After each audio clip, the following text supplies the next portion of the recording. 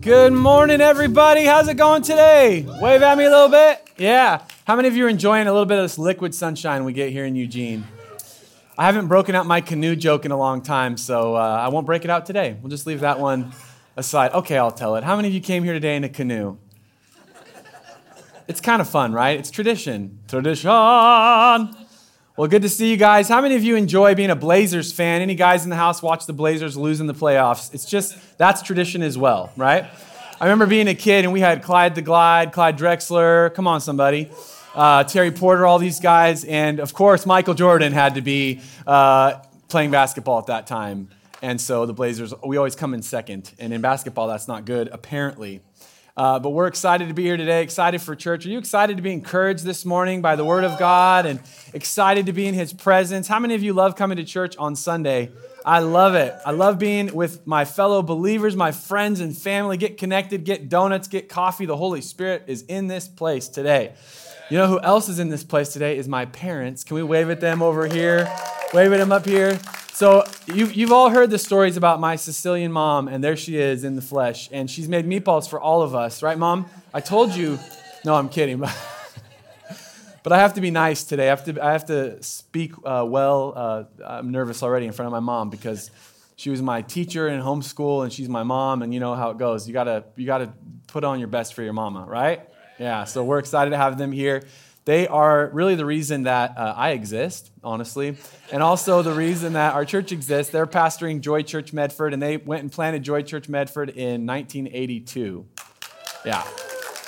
And then things really started to pick up when I was born in 84. That's when it really started to pick up, the energy and all that. But, before that, they just slogged through those 2 years until I got there to help and make everything worse. So, anyways, we're jumping in today. We're in a series called Rocket Fuel.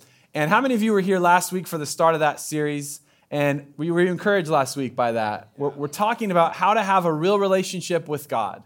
And last week we just unpacked the concept that by yourself, you're not much, right? You're not really going to do a whole lot in life. But with Christ, with Jesus, you are the righteousness of God. With Jesus, you are capable of doing and being all that God's called you to do and all that He's called you to be, right? With Jesus. So we're talking about being connected and learning how to access God in real relationship. And so we're going to move forward with that today. And today we're going to talk all about prayer.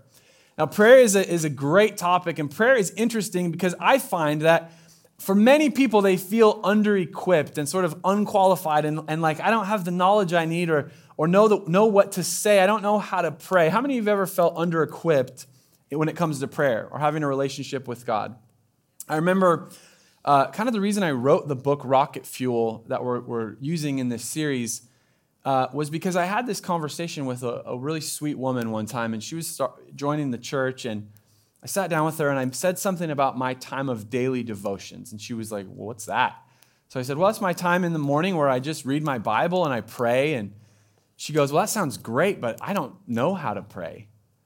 And this was a lady that actually had been following Jesus for a significant amount of time, and it hit me in that moment. Wow, she's missing so much. This is so sad that she doesn't know what prayer is or know how to pray, because prayer is simply communicating with God. It's talking and it's listening. It's communicating with God. And I realized, man, if she feels this way, probably a lot of people feel this way. And I know I felt under-equipped in my life in a lot of different areas. That's what being a man is all about, right? You feel under-equipped. That's why you get married. So you're like, can you tell me what to wear? Can you help me learn how to eat healthy? You don't eat cheeseburgers every day? That's not how it works in life. And your wife just says, no, I'll teach you. I got you. It's okay. But have you ever felt under-equipped in life and like unqualified? And I remember when feeling just totally helpless when Bethany and I had our first daughter, Evie. And Evie now is this amazing 6-year-old girl. She's tall. I mean, I put my hand up here. She's going to probably play for the Ducks and dunk on people because she's tall. But Evie, when she was first born, we had her at this beautiful birth center in Medford. And I remember that we're there, and it was this wonderful experience. And I mean, for me, Bethany might have had a different experience, potentially. So she has the baby, and we're there at this birth center, and it was like being at a resort. I mean, they gave Bethany a massage, and the midwife said, hey, I was thinking of getting some ice cream this one night. And we're like, I could go for some ice cream, chocolate peanut butter, please. And so she goes and gets this ice cream. They were ordering food in. I mean, it was like magic. And so we're there, and they're showing Bethany how to feed the baby, and they're teaching us how to hold her and all this kind of stuff. And it was this magical experience. You're like, well, I don't know how we got into this experience, but we did. It was this birth center that we were at, and it was incredible. And then after a few days, they said, well, guess what? Today you get to go home. What? No, we live here now. You help us keep this little thing alive. Like, I don't know how to keep a baby alive. You can't make me go home. And they're like, no, you actually do have to leave. Yeah, you paid the money to stay here, but you actually do need to leave. And I felt like, man, we can't do this, right? I felt unequipped. Like I didn't know how to keep a baby alive, and I was freaked out. If you have this experience when you have kids, totally freaked out to keep the baby alive. And then our midwife is like, well, let me show you how to put the car seat in. And I go in and I kind of like weak sauce it and pull on it. She's like, no, you need to really tighten that thing in there. And I'm like, well, I can't do it. And she goes, okay, I'm not doing this as your healthcare provider. I'm doing this as your friend. And she gets in and she herks on it. And she's a strong midwife, right? And so she is the large woman. She's a Viking woman. So she gets in there and just and ties it down. And then I remember we have an SUV. It's basically the kind of SUV they used to protect the president, armored and everything. And so we're in our SUV, and I remember going like 10 miles an hour, I think on the freeway with Evie, because totally freaked out, right? And then by the time we had Penny, our third baby, we were in the birth center. It was like 4 hours. We leave. We stop at Dutch Brothers on the way home. I'm just like, we've done this before. We know how durable kids are. I mean, you can just drop kids, they bounce. I mean, it's amazing, right? By the time we got to Penny, we were at Dutch Brothers. We're like, what are you guys doing today? I'm like, she had a baby. She'll also have a latte. I'm just dadding it. I'm going to go home, just watch some sports, I guess. I don't know. And by the time we got to Penny, we had it. But it's totally okay when you're a brand new parent to feel and to admit, hey, I'm unequipped. I don't know what I need to do. I don't have what it takes to accomplish this, and I need help. Come on. And it's okay in your spiritual life to say, you know what, maybe I've been following Jesus for a period of time, but I don't know how to pray. And maybe you're like, well, I understand that prayer is communication with God, and I guess I understand that you sort of kneel down and you sort of say things like, now I lay me down to sleep, pray the Lord my soul to keep. And you kind of have an idea of prayer, but it's okay to admit that, honestly, I don't really understand this prayer thing. I don't understand this relationship with God thing. And just to kind of prove this point, I hope encourage you today. Do you know that Jesus' disciples actually did not know how to pray? And this isn't before Jesus has called them to be his disciples. This is after. It says in Luke chapter 11, and this actually cracks me up. In Luke chapter 11, it's this little vignette, this little story about Jesus and his disciples. And it says here in Luke 11, verse 1, one day, Jesus was praying in a certain place. When he finished, one of his disciples said to him, Lord, teach us to pray just as John taught his disciples. Now, I want you to imagine, these are Jesus' disciples. It's his posse, it's his entourage, his group of guys. He's already called them to follow him. They've already seen miracles. They've already experienced the ministry and power of Jesus. And so they're with Jesus, and now they see Jesus praying. And you know what, when people are faking it until they make it? This is what I imagine these guys are doing. They're all sitting there, and they're like watching Jesus, and there's Jesus, and he's like got this prayer posture, like imagine like this or something really epic. You know what I mean? He's just praying. No, probably not. But Jesus is doing something. So Jesus is there, and he's praying, and maybe Jesus is down there, and he's got kind of, you see people like real praying people, they always have like this movement. You know what I mean? Like they look cool when they do it. It's like, man, that rocking back and forth is really doing something in the spiritual realm. And they have a certain way they hold their hands. Not like this, it's like this, right? You can squirt water with it, and it also connects you with God. And then there's a certain way you clench your face when you pray, right? It's a cross between surgery and pooping. It's a certain way that you cross and so it's this certain intensity, sorry everybody, so it's a certain intensity that you do. And so we see this, right? And so Jesus is praying, and he's there, and he's praying, and he's intense, and he's praying amazing things. And I imagine his disciples are over there sort of like,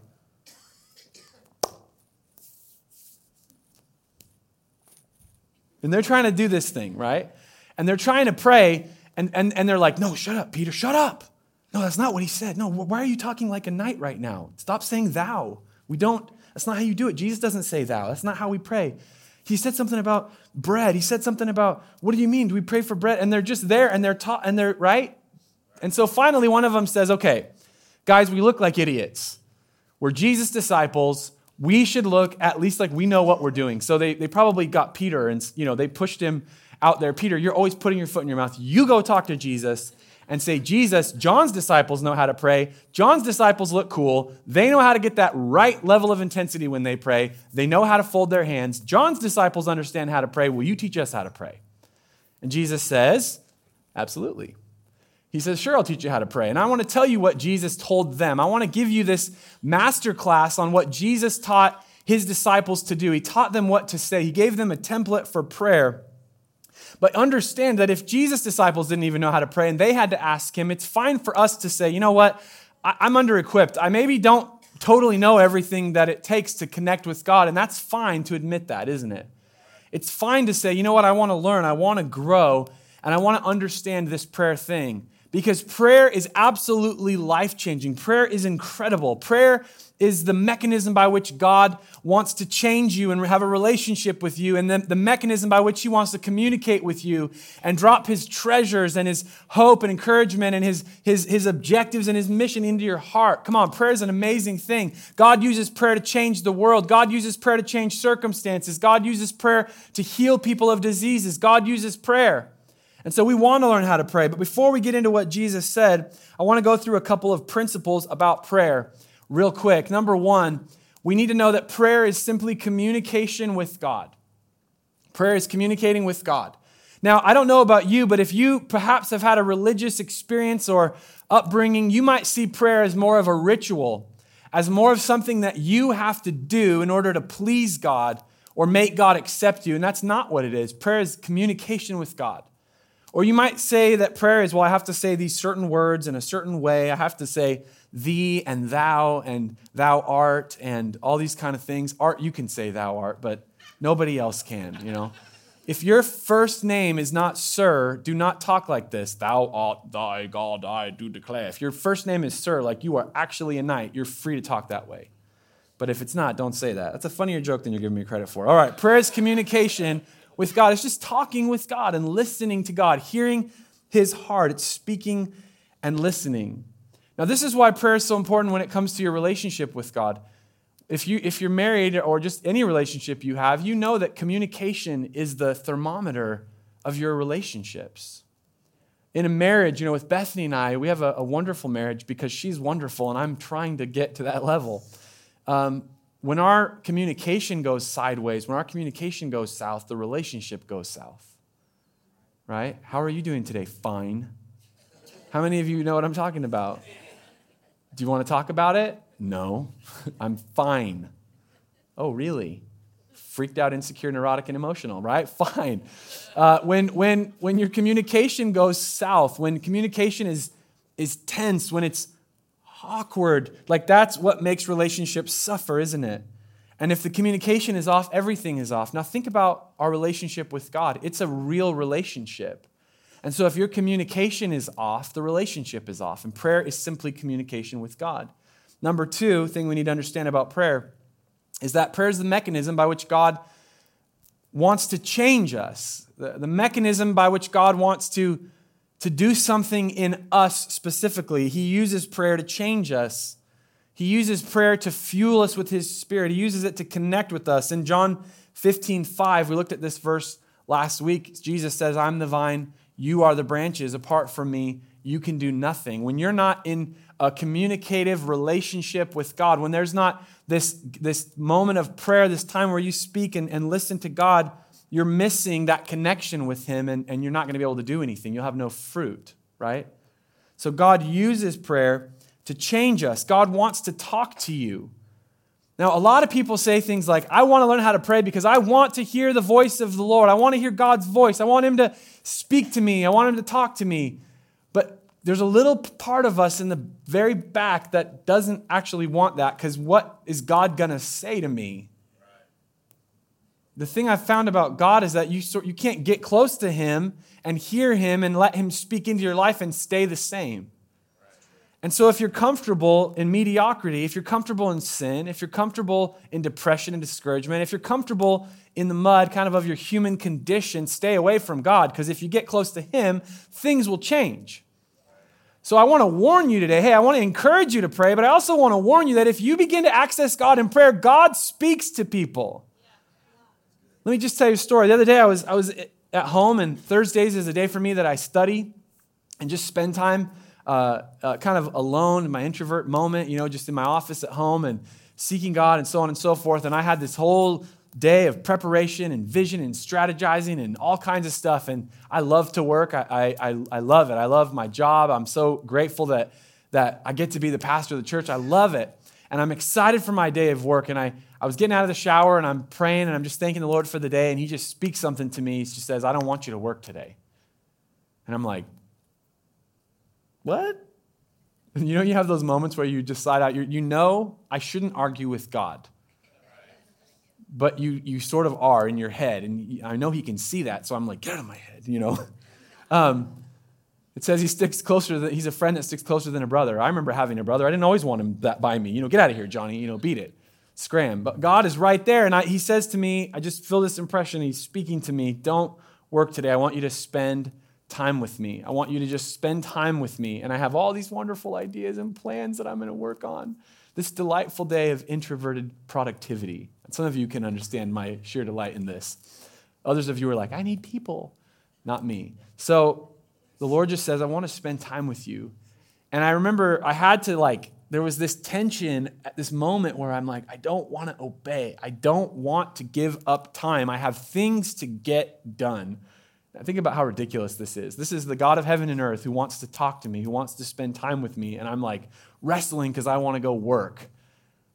But I said, okay, Lord, I'm going to obey you. And I went into the living room and I just spent time with the Lord in prayer. And God did speak some amazing things to me. And there was a great time. God uses prayer. Don't pray unless you want to change. Don't pray unless you want God to speak to you. But be ready that when He speaks to you, if God says something, then you can't just say, oh, I don't know. I don't know what God wants me to do, because He's going to talk to you. And He's going to tell you things about your life. And He's going to say, daughter, son, this room that's in the house of your heart, this space in your life, you need to open that door and let me inside.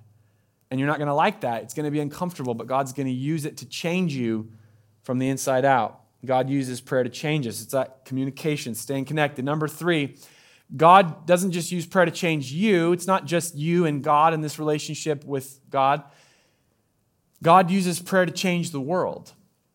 God uses prayer to change circumstances. It says in 2 Chronicles chapter 7, verse 14, then if my people who are called by my name will humble themselves and pray and seek my face and turn from their wicked ways, I will hear from heaven and will forgive their sins and restore their land.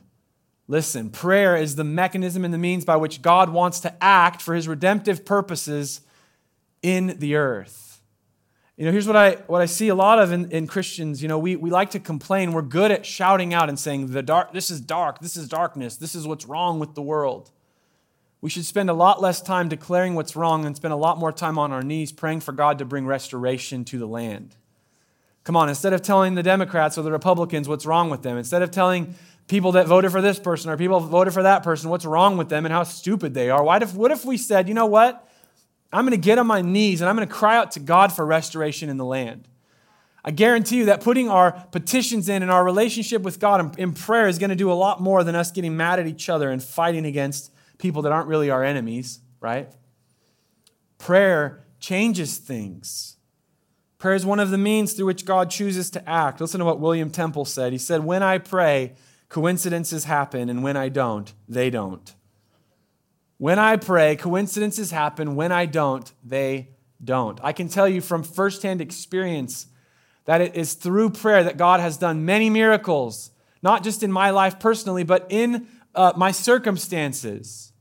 I remember even in the time when Bethany and I were deciding, are we going to stay in Eugene, or are we going to go somewhere else, or are we going to plant our church, that there was prayer that was offered up to God. God, guide us, direct us, show us what to do. And the Lord moved supernaturally to bring wisdom and bring direction, and He moved, and this church exists because of prayer, right? God chooses prayer to act. Listen, you have nothing to lose when you will engage God in prayer and say, God, I'm going to ask you to heal this person. God, I'm going to ask you to save this person. God, I'm going to ask you in prayer to change the circumstances. God, I'm going to ask. The worst thing that could happen is that it just stays the same. But listen, when I pray, William Temple says, coincidences happen. When I don't, they don't. Wayne Gretzky, that great prophet of the Lord, he said, that great mulleted man, he said, 100% of the shots I don't take don't go in. 100% of the prayers you don't pray don't get answered. And listen to this. Let me encourage you. Pray bold prayers. Pray bold prayers. Look back at your week and say, if my prayers had been answered, the prayers that I prayed this last week, if they'd been answered, what would be the reality today? For a lot of us, our food would not be poisoned and we'd have a good parking spot. That'd be it. I love it. Some people are more passionate about praying for their food than praying for lost people to know Jesus. You didn't pray for your food. Yeah, but I was praying for the lost people to be saved. I'm sorry that I ate a cheeseburger and it wasn't blessed. Oh my God, I'm going to die. No, you're probably okay. Come on, you know what I'm saying? Lord Jesus, I pray for this parking spot to open up. You need to watch John Christ looking for a parking space on YouTube. Just look it up. You'll love it. Jesus, help me get the parking space. And we get the parking space, and now we get to be 19 inches closer to target than if we just parked in another spot. And we go, man, I'm so glad God answers my prayers. Praise the Lord. No, come on, pray bold prayers. Pray bold prayers. Ask God to change things. Ask God to move in your family. Ask God to move in your relationships. Pray bold prayers. So what did Jesus tell us? Man, if you're excited about prayer, listen, Jesus wants to give you a masterclass on how to pray. His disciples said, Jesus, teach us how to pray. John's disciples, they know how to do it. Teach us how to pray. He says, okay, listen. Matthew chapter 6, verse 9. This is Matthew's recounting of what Jesus told them. He says, Matthew 6, verse 9, this then is how you should pray. Everybody listen in, lean in, because Jesus is going to drop something cool right here. He says, our Father in heaven, hallowed be your name. Your kingdom come, your will be done on earth as it is in heaven. Give us today our daily bread, and forgive us our debts, as we also have forgiven our debtors. And lead us not into temptation, but deliver us from the evil one. Now, how many of you have heard these words before? It's what is known as the Lord's Prayer, because it's Jesus' prayer that he taught his disciples. Now, I want you to do your very best to eliminate all of the kind of training and programming that you have about this prayer, because oftentimes the way we take the Lord's Prayer is something that we sort of mutter or that we read on plaques in people's bathrooms, right? You go into like somebody's house and then there's like the Lord's Prayer on a bathroom plaque and precious moments and there's Jesus and he's got lambs and you know what I'm talking about. So try to remove this because this prayer is absolutely powerful. It's not just sort of this thing that you kind of mumble and mutter in a religious way. This is Jesus saying, look, you want me to teach you how to pray? Listen, let me give you this content so that you will know not just exactly what to say, not just so you can repeat it, but he's giving us a template for prayer, something that we can sort of hang our prayer life on and understand what's going, understand the sequence of this. Now, I want to break this prayer down into what I call the 4 W's, and you can read about this in the Rocket Fuel book as well, but I want to just give you a quick little lesson on this.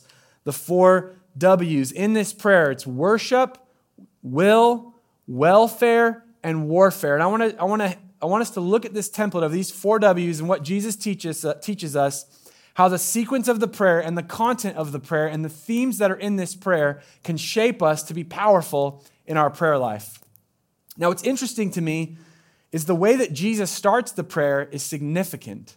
The sequence of Jesus' prayer as he's teaching his disciples and by extension teaching us is interesting because when I start praying, typically the first thing I do is I say, oh, Jesus, please forgive me for all the bad things I did yesterday, right? Or I pray things like, Lord, give me the parking spot. Oh, God, would you give me $1 million? Like I pray that quite a bit. Just let it fall on me from the sky. Not one big bundle of it, but, floating like it shows in movies. Jesus, will you answer my prayers? Will you heal this? Will you do this? And we bring our petitions to God, or we bring repentance to God. And that's okay, but listen to the way Jesus starts it. He doesn't start it with us asking God for something. He starts it with worship. He says, our Father, who is in heaven, hallowed be your name, saying, may your name be kept holy. This word just means, God, let your name be elevated and exalted. It starts with worship. the way that we should approach God in prayer is not from a posture of our own unworthiness. Oh, I'm such a worthless person, and God, I'm nothing, and I'm such a sinner, and so I come before you crawling like a worm. Only half of a worm. I've been split, but worms can split and still do things, which is weird. But God, I come to you, and you know what I mean? We do this, don't we? God, I crawl to you, weak and ashamed and naked, and I slide across the floor and approach your holiness, and that's how we come to God. And Jesus says, come on, don't do that. Don't come to God in this posture of weakness and unworthiness. You don't think God knows you're unworthy? He knows. He sees you, right? The Lord sees you, everything about you, whether you think he sees it or not. Jesus says, don't pray that way. You come first in worship. We should always begin with worship. We should always begin, as we approach God, it should just be about him and how amazing he is. Recognizing God for who he is and recognizing him for what he's done. Before we bring our petitions or repentance, we should bring praise. Listen to what Pastor Rick Warren says. He says, why should I praise God? Because it gets my focus off of myself and onto God. So I can talk to him and not at him. That's why we start with praise. Why do we start with praise? Because what we say is in prayer, it's not about me and this selfish thing of putting a quarter in the God vending machine and getting God stuff out, right?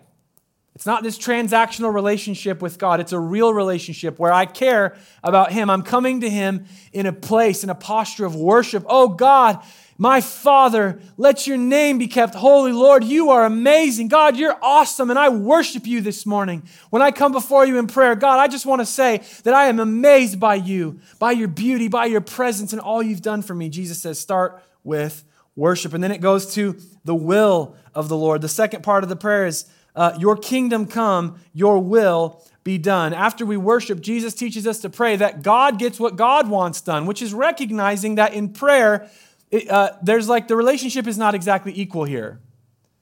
How many of you think that actually God getting his priority list accomplished during the day is probably more important than me getting my priority list accomplished, right? I'm like, well, Jake Schmelzer's wish list, priority list for the day. Here's my to-do list. I think if God gets his done, things are going to be better for everybody than if I get mine done. And so we come to God and worship, and then we come and say, God, what do you want to get done today? God, what do you want to accomplish in the world? I was talking with somebody recently, and they said, hey, I want to know what I should read every day in the Bible so that I can kind of figure out my day and so on and so forth. I said, listen, that's okay, but really what we should do is not read the Bible to find help for our day. We should read the Bible so that God can change us from the inside out so we can more connect with what he wants to do, what he wants to accomplish. So we come to this place and say, Lord, your will be done, your kingdom come, your will be done. Then it moves, third, to praying for our physical and our spiritual needs, to our welfare. And Jesus places our petitions for asking God for things and our prayer for forgiveness, he places it third in order here, which I find to be very interesting. Our physical needs for food, for shelter, for provision, and our spiritual need for forgiveness are actually pretty far down the list, not because they're unimportant to God, but because God has you in his hands. You're fine, right? That's why Jesus says, don't worry. I command you, do not worry. In Philippians 4:6, Paul says, don't worry about anything. Instead, pray about everything. Tell God what you need and thank him for all he has done. The Lord, you don't come to God and say immediately, oh God, this is what I need, and this I please ask you to forgive me. The reason is because you worship him first. You pray for his will to be done because he already knows what you need, right? And he's going to give it to you. So putting it third shows trust and humility and an expectation and a belief that God is a good father and that he's going to provide for you. But we're still told to pray for these things. A couple of weeks ago, or just even last week, can I share that story, Shannon, just about your blessing that you got? Is that okay? All right. So Shannon here, our drummer, rocking Shannon, he needed a car, and there was a circumstance that had taken place where his car was rendered useless. And he came to me and he said, man, I need a car. And we talked about it. I said, man, you're honoring the Lord with your finances. Let's just pray right now and say, God, bring it on. Bless him. Give it to him. He sends me a message, 3 days later? 2 days later. Actually, no, it was that same day. Same day. Left church. God gives him a car. Praise God. God took care of his needs, right? And I'm mad at him because his car's nicer than my car, right? So now I'm like, dang, Shannon, pray with me next week, right? Your car's beautiful. It's got a Hemi, he says, all right? Yeah, they can hear it at University of Oregon today. God takes care of our needs, right? But in the order of the prayer, it comes third, praying for our welfare. Where most people start, Jesus says, no, it goes down the list. But then the prayer moves on. Give us today our daily bread. Forgive us our debts as we have also forgiven our debtors. And he says, lead us not into temptation, but deliver us from the evil one. Starts with worship, goes to the will of God, moves into prayer for our own welfare, spiritually and physically. But the prayer ends with the fourth W, warfare. Somebody say warfare. Jesus teaches us to pray with a mind to the reality that we are in a spiritual battle. And you'll hear people say, oh, the Christian life is like a war. No, it's not like a war. It is a war. When you take on the name of Jesus, when you give your life to Jesus and you go down into the waters of baptism, when you come back up, you are now wearing the team colors of the kingdom of God, and all the forces of darkness are now marshaled against you to attack and destroy you. You are not in like a war. You are in a war. You are in a spiritual battle. And so Jesus says, pray this, Lord, deliver me from evil. Don't let me fall into these tempting traps, these traps that the enemy has laid for me. Deliver us from evil. It's a prayer of warfare. Our prayer should take into account that we are constantly advancing the kingdom of God and we're being attacked by the enemy. It says in Ephesians chapter 6, verse 12, for we are not fighting against flesh and blood enemies. Christians, listen, don't think that you're fighting against flesh and blood enemies. You see that person of a different political affiliation or your neighbor who you're mad at and you think, that's my enemy. They're not. Your real enemy is the forces of darkness. He says, we're not fighting against flesh and blood enemies, but against evil rulers and authorities of the unseen world, against mighty powers in this dark world, and against evil spirits in the heavenly places. Therefore, put on every piece of God's armor so you will be able to resist the enemy in the time of evil. Then after the battle, you will still be standing firm. So Jesus says, disciples, listen, everybody gather around. You want to know how to pray? This is how you pray. You start with worship. Then you pray for God's will to be accomplished. God, what do you want to get done? Then you bring God your petitions. You ask for forgiveness and you ask him for the things you need. But it ends with warfare. Our prayer should end with victory, to know that our God will deliver us, that he is strong, that his kingdom is advancing. Come on. But let me give you the very most important part of this prayer as we finish today and get ready to close. The very most important part of the prayer is in the very first line of the prayer, where Jesus says, this is how you pray, our Father. Our Father. Jesus begins with this powerful reality that we begin prayer by recognizing that in Christ we are part of God's family. See, beyond asking God for things, even worshiping God, even all the things I just talked about, the 4 W's, Jesus says where it all starts and where it all comes from, the source of this, is recognizing that through Jesus, like we talked about last week, I am not an outsider.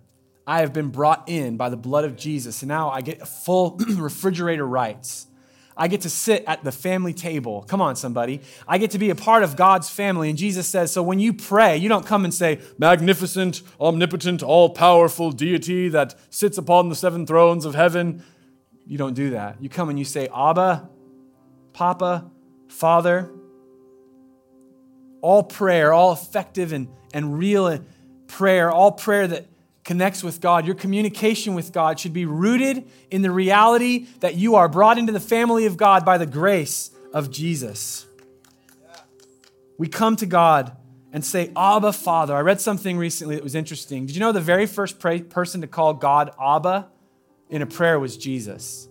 It's never been recorded in history that anyone called God Abba, which was a term like daddy or papa. Jesus was the very first one to call God Abba, because he was ushering in this brand new relationship with God that they had strived for thousands of years, that had been torn away by sin. And Jesus said, I'm bringing you back to this place that through what I've done for you at the cross, you are not going to come and say, God, I come before you and I do my 7 vows and I light my 7 candles and I spin in circles. No, I come like a child and say, Papa, I'm here to meet with you. I'm here to have a relationship with you. We can come and say, Abba, Father, I come before you as your child. Listen, Romans chapter 8, verse 15, it says, so you've not received a spirit that makes you fearful slaves. Instead, you received God's Spirit when he adopted you as his own children. Now we call him Abba, Father, for his Spirit joins with our spirit to affirm that we are God's children. Do you want to unlock and see prayer just blossom in your life?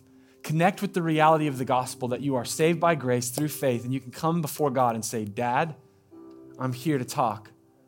Dad, I'm here to worship you, to talk about how amazing you are. Lord, Father, I'm here to hear your heart. What do you want to get done in the world? What do you want to get done in me today?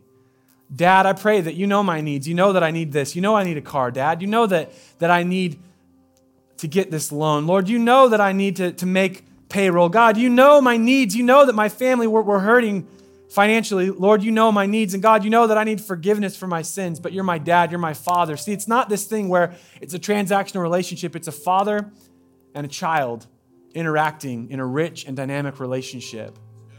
And Father, I know that we're in a fight, but you got my back. Lord, I know that we're in a battle together, and I'm fighting with your kingdom to break down the gates of hell and see your kingdom come and your will be done. Lord, lead me not into temptation. Father, you got me. I'm in your hands. Come on, somebody. You have been brought into the family of God. And this is how Jesus teaches us to pray. This morning, if you're here and you're not a follower of Jesus, I want to give you an invitation to put your faith and trust in Jesus and to come into God's family and to gain access to call God your Abba, your Papa, your Father. See, a lot of people come to church and they think, oh, I have to learn all this theology, or I have to learn how to be a good person. I have to get myself all cleaned up. And they see spirituality as this journey, and they see salvation as the top of the mountain where I have to climb it and then I get to God. But that's really not the gospel. The gospel is that there was a God that loves you so much, who literally formed and fashioned you, made you on purpose and for a purpose. You're not just time plus slime plus chance, but you were literally created by the very hand of God. God spoke creation into existence, but he formed you with his hands. And this God loves you so much that he's orchestrated this exact moment. You thought you came here because, I was trying to see a movie and I walked into this weird church and then I felt too weird to leave. You thought you were here because you got a mailer, or maybe because you saw a TV ad, or maybe a friend invited you. But that's not the real reason you're here. The real reason you're here is because the Spirit of the living God brought you to this place so that in this moment he could say, did you know that I love you more than anything? And I want to give you everything I have. And you don't have to climb some ladder or climb some mountain to get to God. God climbed all the steps and all the ladder to come to you in the very lowest point. And the invitation to you is this. Jesus walks by. He says, follow me. And you don't have to understand it all. You don't have to have it all figured out. You definitely don't. And I definitely don't. But what you do need to do is say, I put my faith and trust in what Jesus did for me at the cross. And I'm not going to trust in my own goodness. I'm not going to trust in my own ability to earn God's favor. I'm going to come and say, I need him 100% to rescue me.